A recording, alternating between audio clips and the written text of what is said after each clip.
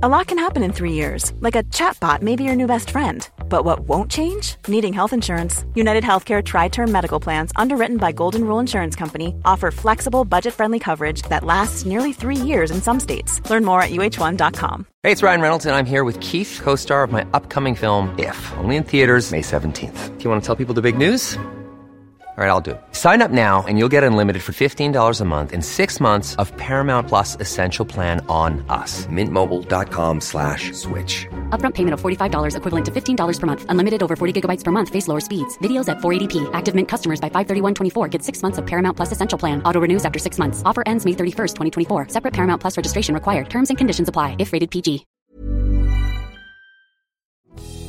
This work really gets to the purpose of communicating, which is to enhance your understanding of the other person's mind, what they're thinking, what they're feeling, and for them to learn about you. And so it's that sort of key exchange of what's happening in each other's minds. Well, we've all been pushed around. Hello and welcome to It's Complicated with me, Tanya Goodin. The podcast to help you untangle your relationship with your phone. 'Cause we've all been pushed around. This is a podcast about learning to live healthily and happily with technology and the digital world, and understanding why sometimes it's so hard to do.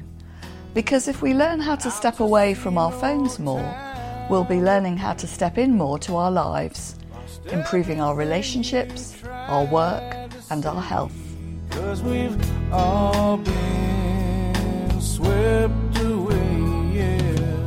I'm your host, Tanya Goodin, author and founder of digital wellbeing movement Time to Log Off. Each week I'll be asking a new guest what they've learned about the relationship with the tiny tyrant in their pocket, their smartphone. I would say the main reason why I decided to make a career in the digital world all those years ago was because I was really interested how the internet was going to affect the way we communicate and connect with each other. So this week's guest, who I've been trying to get onto the podcast for over a year, has made her life's work out of studying it. Professor Juliana Schroeder is a professor in the management of organisations at the University of California at Berkeley. And her research explores how we make inferences and judgments about each other from the way we communicate and present ourselves. So we had some really, really interesting chats about why we're using video conferencing so much in lockdown and whether that's really the best way for us to communicate. We talked about texting and emailing and situations in which actually that makes relationships worse. We had a really interesting conversation about Twitter, whether we should be using Twitter or social media at all to connect and communicate with each other, and whether it's really enhancing our relationships or whether it's stopping us from relationship building.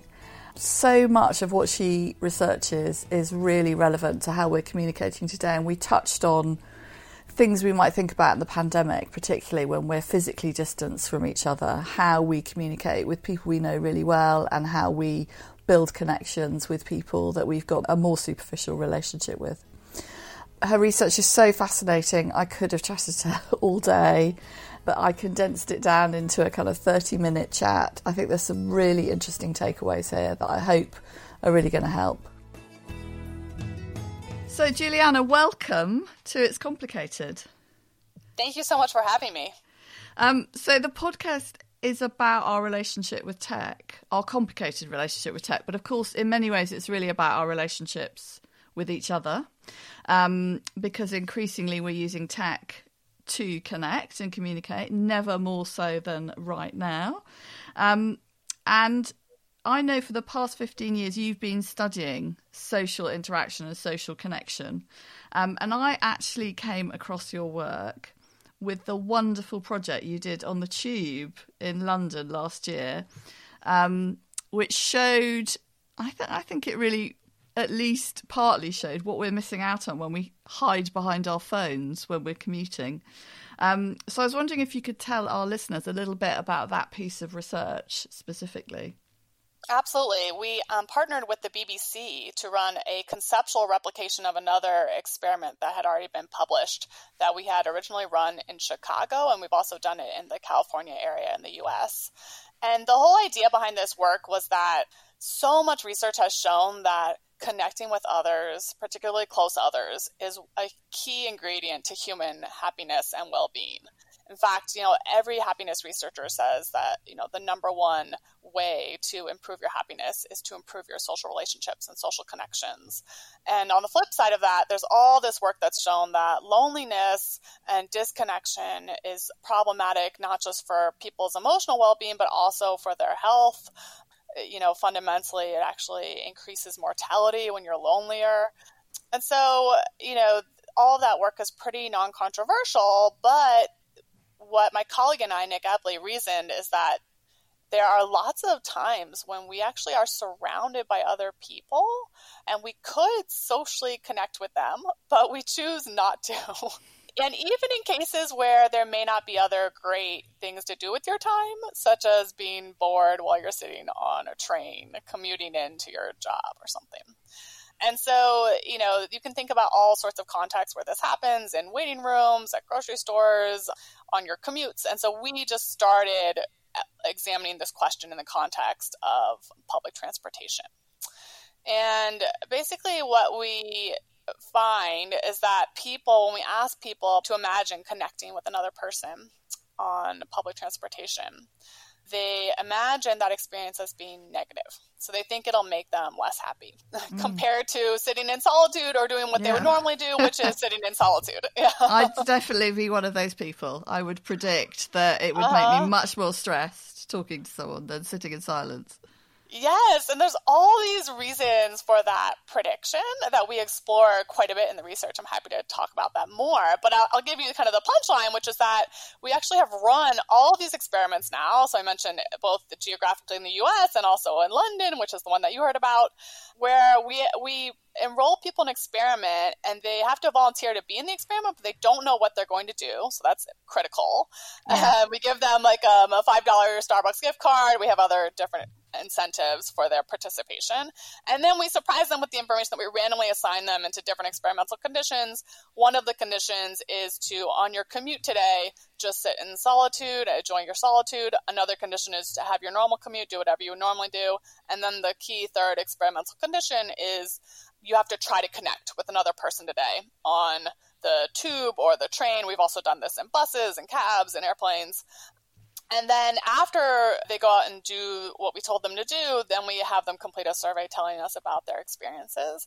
And the punchline is that what we find in all those experiments is the opposite of what people predict, which is that actually people report the most pleasant experience. They feel the happiest. They say they learn the most on their commutes when they connect with someone compared to sitting in solitude or doing what they would normally do.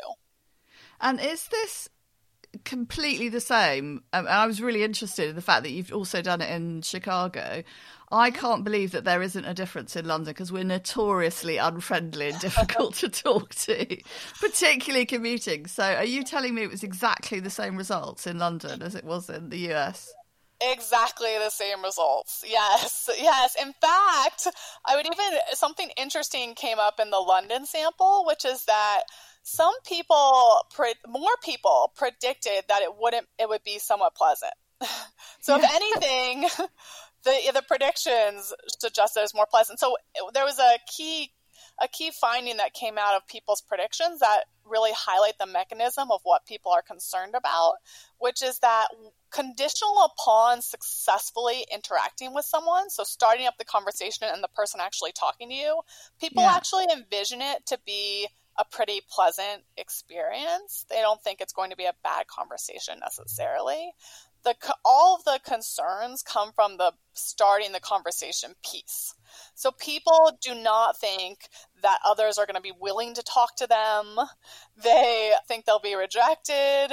They, they think they'll be bothering people and that they're going to, not know what to talk about. So all of the concerns kind of come in at that point in the interaction, the very, very beginning. And do you ever ask it the other way around? Do you ever say to people, how would you feel if, or, you know, the person that was spoken to, what their experience was of the encounter? Is it just taken from the point of view of the person that you're doing the research with? Yeah, that's a wonderful question. And we were concerned. We're like, what if the person they're speaking to isn't having a pleasant experience? And we're only capturing the people who felt good about successfully completing their instructions.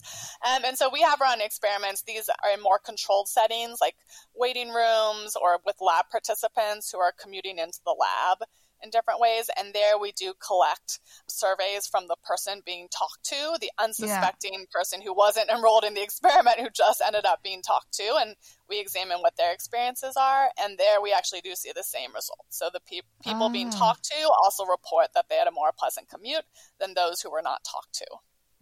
I don't know how long you've been doing that particular experiment for, but I'm wondering if it's got worse over time because of our habit of, you know, disconnecting. I remember reading the article that was about your research, and it had a massive photo of everyone in a tube carriage all looking at their phones. And I thought, you know, I wonder if that's got worse over time, that we're less likely to want to talk to strangers. That's a good question. The original paper came out in 2014, and we started the research in 2011. So it has been almost a decade of looking at it. And one thing that I certainly can tell you is that people's predictions that others won't want to talk seem to be getting stronger and stronger. And that seems to be largely a function of things like people have their headphones in, they're looking at their phones, and you just infer, we call it pluralistic ignorance. So you see them not talking, you see others not engaging, not talking, not making eye contact, and you infer that means that they don't want to talk. Yeah. And so if you know, to give you a more concrete example, if you survey everyone on a train and ask them, how interested would you be in talking to a fellow commuter? They basically put themselves at sort of the midpoint of the scale. So like on a 1 to 10, they put themselves at the 5, you know, cautiously interested potentially. And then they say everyone else is at a 3. Okay, so everyone has this gap in perceptions in terms of how interested everyone else is. And that's because they're just inferring, because everyone's on their technology looking at their phones, that nobody wants to engage. Yeah, but in fact, probably everyone was just looking at their phones because they've got nothing else to do. Right, rather than being unfriendly. Yeah, they're just bored, aren't they? Yeah, and we also looked at like potential costs of talking, like you lose productivity or sleep or other things. And we didn't, or it's tiring, like you mentioned, maybe it would be exhausting or stressful, but we didn't find any evidence that meaningfully changes across experimental conditions. If anything, it seems like people overestimate their productivity a bit. So it turns out it doesn't change productivity. And they also say that they learn a lot more by having a conversation. And so in that sense, sometimes people feel like they've actually been more productive. One of the things I loved about when your research was publicised is that then a whole load of badges sprung up that people could get to wear on the tube that said, please don't talk to me. Yes. After the fear that this experiment would get everybody talking on the tube. And I thought, gosh, how ludicrous that even though your research shows it's a positive experience, people are still scared of it. People are still thinking, actually, that's not something I really want to do. The predictions in the opposite direction are so strong that people really have these really negative reactions to hearing about the research results. And we actually published an article in the Chicago Tribune when we did the original experiments. And one of the suggestions that came with the article was, why don't we have one car on the train that's like a conversation car. So it's like for people who might be interested in conversation, just like they have all these different cars that are silence cars where people are only supposed to be silent. And that little suggestion was met with such animosity. It was kind of people like, no, let's not do that. And then in London, of course, people were BBC was handing out these buttons saying, why don't you try chatting with a neighbor on the tube today, tube chat buttons. And there was a lot of reactance to that, where all these different markets sprung up where the button said, don't even think about it, bugger off. Right? So, and what I say is like, it's a wicked environment. People aren't willing to even try it, so they don't learn. So even if they could just think about trying it once and opening that horizon, they might find that it's not as bad as they expect it to be.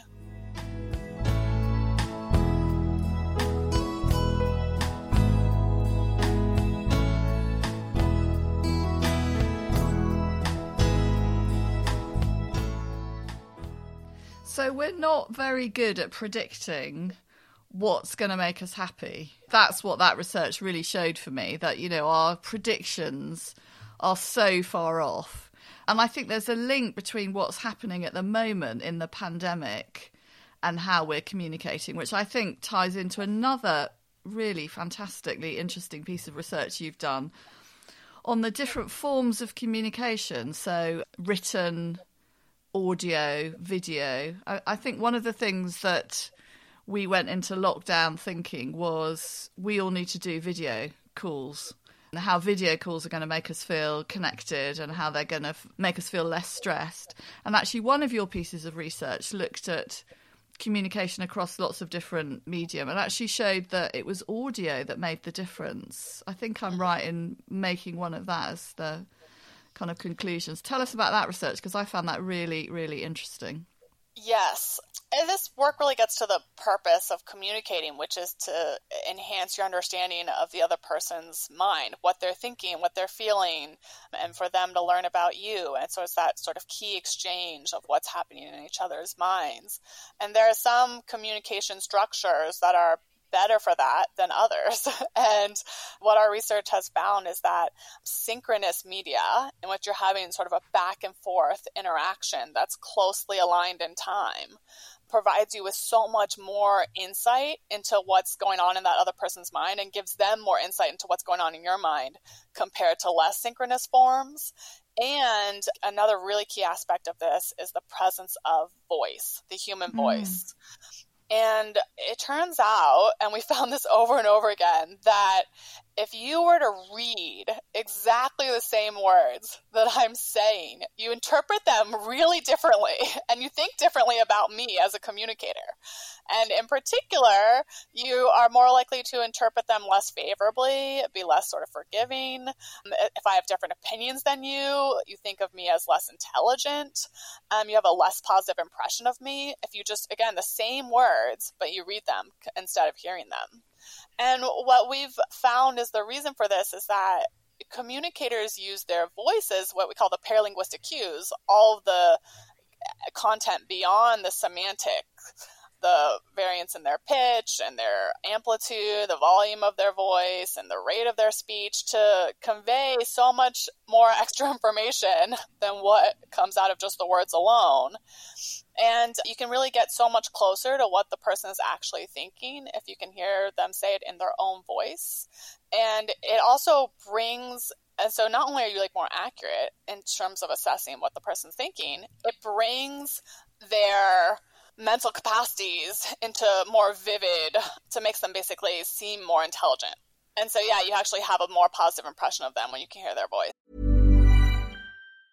A lot can happen in 3 years, like a chatbot may be your new best friend. But what won't change? Needing health insurance. United Healthcare Tri-Term Medical Plans, underwritten by Golden Rule Insurance Company, offer flexible, budget-friendly coverage that lasts nearly 3 years in some states. Learn more at UH1.com.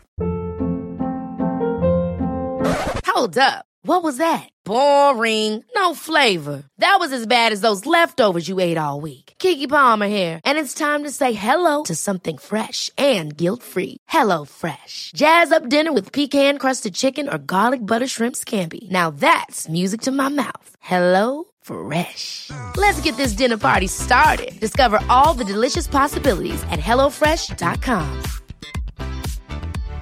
My business used to be weighed down by the complexities of in-person payments. Then, Tap to Pay on iPhone and Stripe came along and changed everything. With Tap to Pay on iPhone and Stripe, I streamlined my payment process effortlessly. Now I can accept in-person, contactless payments right from my iPhone. No extra hardware required. What's truly remarkable is how I can cater to all of my customers' payment preferences. Whether they're using cards, Apple Pay, or other digital wallets, Tap to Pay on iPhone and Stripe ensure a smooth checkout experience every time.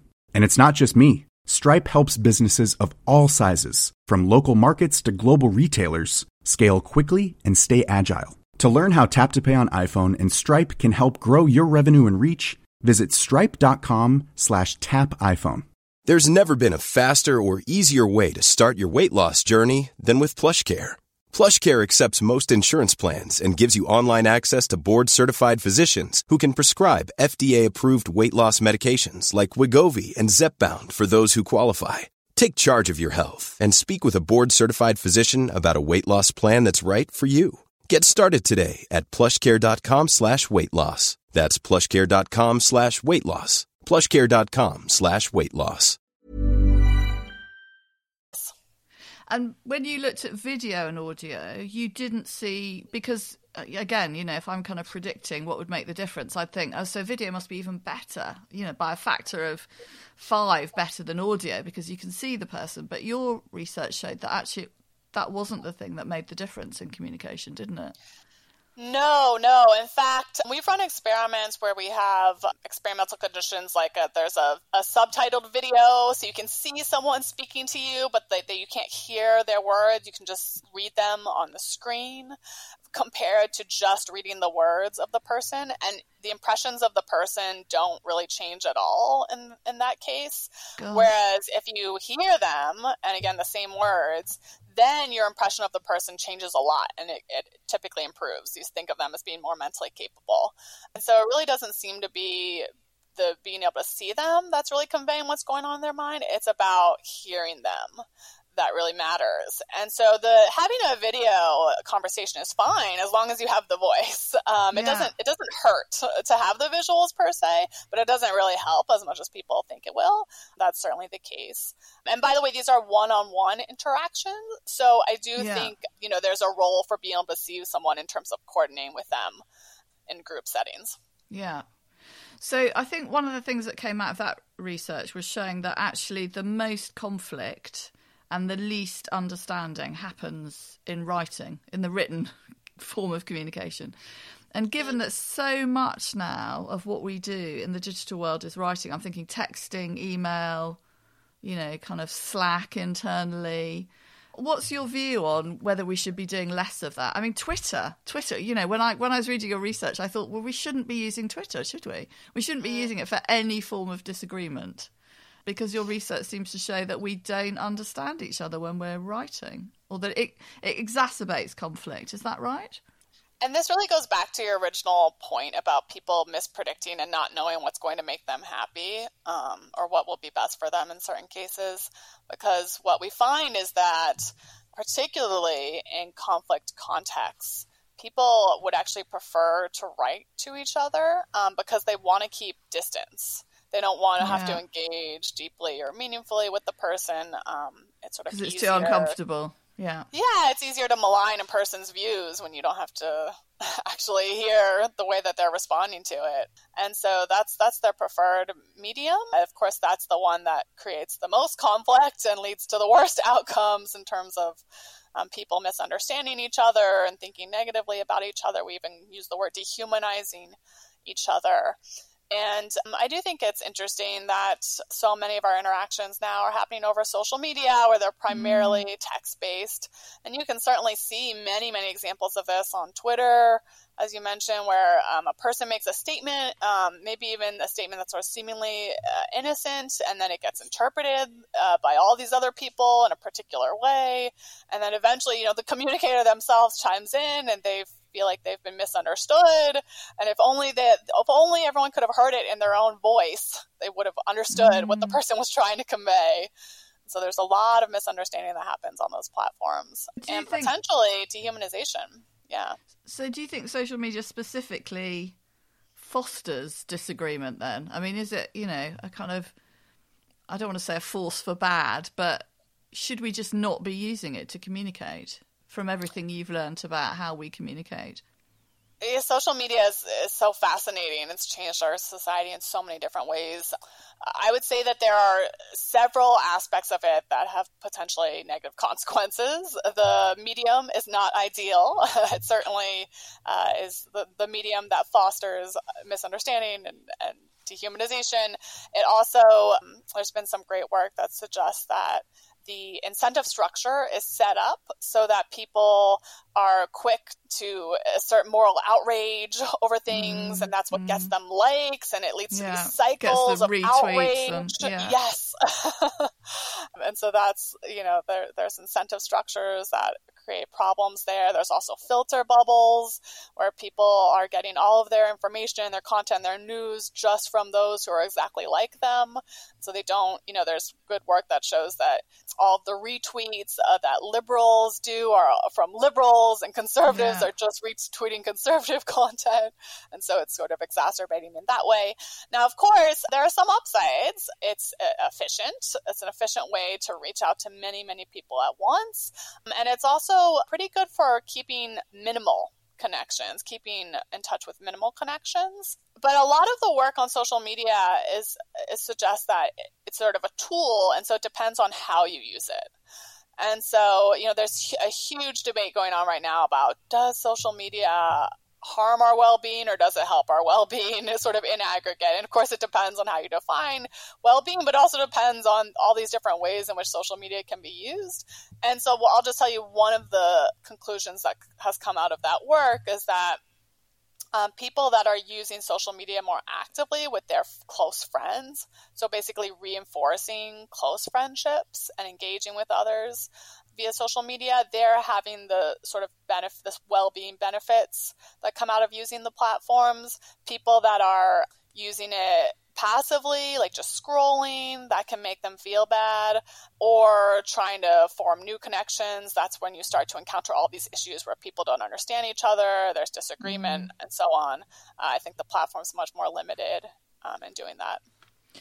One of the things I was wondering when I was reading your research is, do you think we communicate differently when other people are watching as well? I'm thinking about Twitter, that actually it's not a one-to-one, it's a broadcast communication medium, isn't it? So is there any research around how we are, how we behave differently or how we are perceived differently when we're kind of broadcasting as opposed to, just trying to connect with one person? Absolutely. Particularly, there's been some nice research in terms of people who are disagreeing with each other and their engagements that they have on, let's say, Twitter and other forms of social media. It's less about really trying to understand the other person and how they're thinking about the issue, and more about speaking to your audience. Yeah, and so, you've seen these debates, publicly, where each person is like, they're talking to each other technically, but in reality, they're talking to their own audiences, and they're not actually making any progress on the issue. And they're just trying to get their own side to sort of like them more. And so it's pretty unproductive. So we shouldn't really think about social media as a tool for connection. Yeah, or just kind of maintaining the close relationships that you already have. It can be nice for that, yeah. So I'm really interested when I see all the research you've done, whether it's changed your relationship with tech or the way you use it. Have you found yourself, for example, after the big bit of research you did on the tube, did you start talking to strangers? Do you put your phone away more? Do you find yourself kind of consciously connecting with people you don't know? Has it actually changed the way you operate in the world? It has, yeah. I think every research project I do leads me to update about human psychology and kind of learn something about the world that does change me a little bit. And I think it's, sometimes people read that research and they think, is it saying I need to go out and have a conversation on every single trip I take? No, absolutely not. Like, I'm not, that's not what the research is saying. It's saying that on balance, people may be avoiding others too much, and so you may want to try adjusting a little bit, where you have a few conversations that you might not have otherwise had. And so I basically just let myself be open to it. So, I've had some amazing conversations with Uber drivers and Lyft drivers in particular that just they have different life experiences sometimes, and so I love the opportunities to connect with people that are just different from me, because so often in life, we just don't have those opportunities. And so, at a moment where I might have sort of shut down the conversation or gone back to reading whatever I was reading, I'll be more open to it now. And it's been really fascinating for me. So I have updated there. And then another, in terms of the communication medium, one thing that I noticed I'll certainly do now is that I still use, of course, all the written platforms, email, etc., but I'll be very quick to cut off the conversation when it's starting to get to a place of being unproductive or potentially misunderstanding and say like, okay, time for us to hop on the phone. You know, and so, I'm just much faster to make that decision than I would have been before. There's a lot of disagreements that blow up over email that could have been stopped. I watch them when I watch chains going around and think, kind of 10 exchanges ago, if you'd picked up the phone, you could have sorted that out. Yes, and the counterfactual is right. So I'm like, what if they had picked up the phone? What would have happened differently? Yeah. So obviously we can't, most of us go out at the moment and sit on, crowded tubes and talk to people. How can we best be communicating in a pandemic? What you think, with all the research that you've come across, and you've carried out, what should we be doing? So one, I think people need to be leaning into their close connections and scheduling those calls with close others and really trying to keep that up.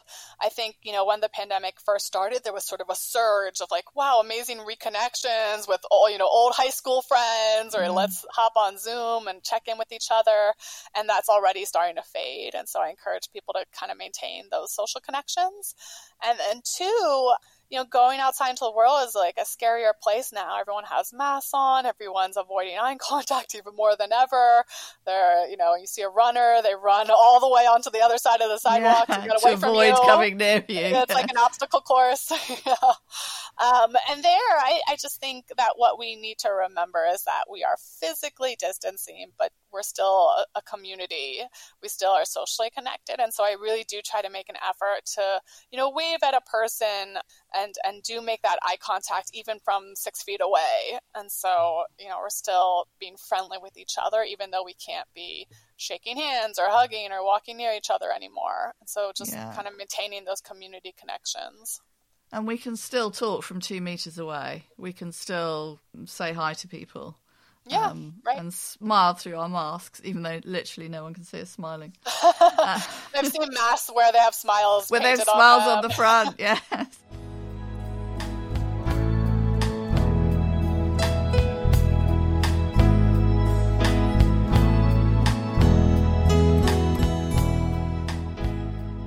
So I always end the podcast with asking the same 3 questions. So I'm just going to finish by asking you these. We are a podcast about people's technology habits, and we've covered some aspects of that. But if there's just one message that you'd like to give to everybody listening about their phone and tech habits, maybe relating to now, maybe relating to kind of our post-quarantine lockdown life, what would it be?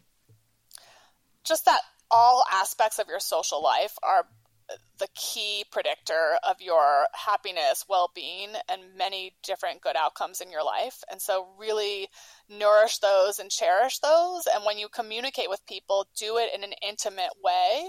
Don't do it in a way that will bring you farther apart, like using a written medium. And have you got a tip that you use to keep a kind of balance with tech? I haven't even asked you, but, do you not use your phone at home around your kids or your partner? Do you not sleep with your phone? Is there anything you do that's worth sharing in terms of connection? Yes, I'm a lot quicker to put down my phone in terms of when it's just doing emails or just being distracting. I think the phone is a wonderful tool for connecting with people deliberately when you're focused one-on-one on someone, but it can be certainly a tool of distraction and taking us out of our in-person experiences. So you really need to be cognizant. When is your phone harming your social interaction that you're currently engaged in? And when are you deliberately using it to connect? And finally, what have you learned about yourself from your observing the way you use technology, your phone, the digital world over the last decade, 5 years? Aside from the fact that I'm completely addicted to it in just the way that it was designed to be. Like everyone else, yeah. Yeah, I think, technology is this incredible tool, and it has so much potential. Like, think about where we would be in the world right now if we didn't have technology. Yeah. Well, we wouldn't be speaking, would we? We wouldn't be recording this podcast. Yeah, we wouldn't be able to have this fascinating conversation. But it can be maladaptive, right? And so it's all about how you use it. And so really being cognizant of, like, am I using this phone in a way that is going to improve my well-being as opposed to detract from it? And really trying to consciously think about that. How is it that I can reduce my anxiety instead of increasing it with this amazing tool that I have? And do you have those conversations with yourself every day, or or you find you don't need to? It's top of mind in a lot of my research, but then like a week will pass by and I'll realize like I've gotten back into a cycle of checking it too much. And so I'll just try to check myself in those moments, and it'll be a reminder. Juliana, thank you so much for talking to me. I have been desperate to talk to you, I think since even before the pandemic. But I think all your research is really so relevant to how we're living now, particularly in lockdown. So thank you so much for recording this. I think it's going to be really useful for everyone. Thank you so much as well. I'm so glad we could connect.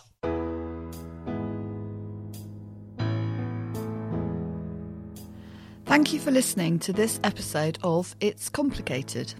If you haven't already, please do subscribe, rate and review the podcast on Apple Podcasts or wherever you get your podcasts from.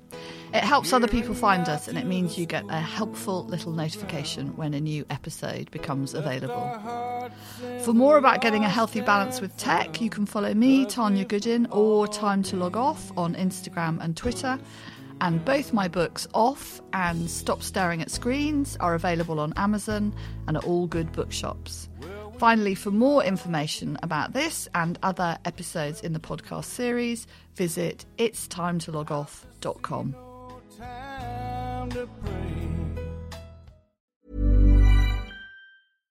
My business used to be weighed down by the complexities of in-person payments. Then, Tap to Pay on iPhone and Stripe came along and changed everything. With Tap to Pay on iPhone and Stripe, I streamlined my payment process effortlessly. Now I can accept in-person, contactless payments right from my iPhone. No extra hardware required. What's truly remarkable is how I can cater to all of my customers' payment preferences.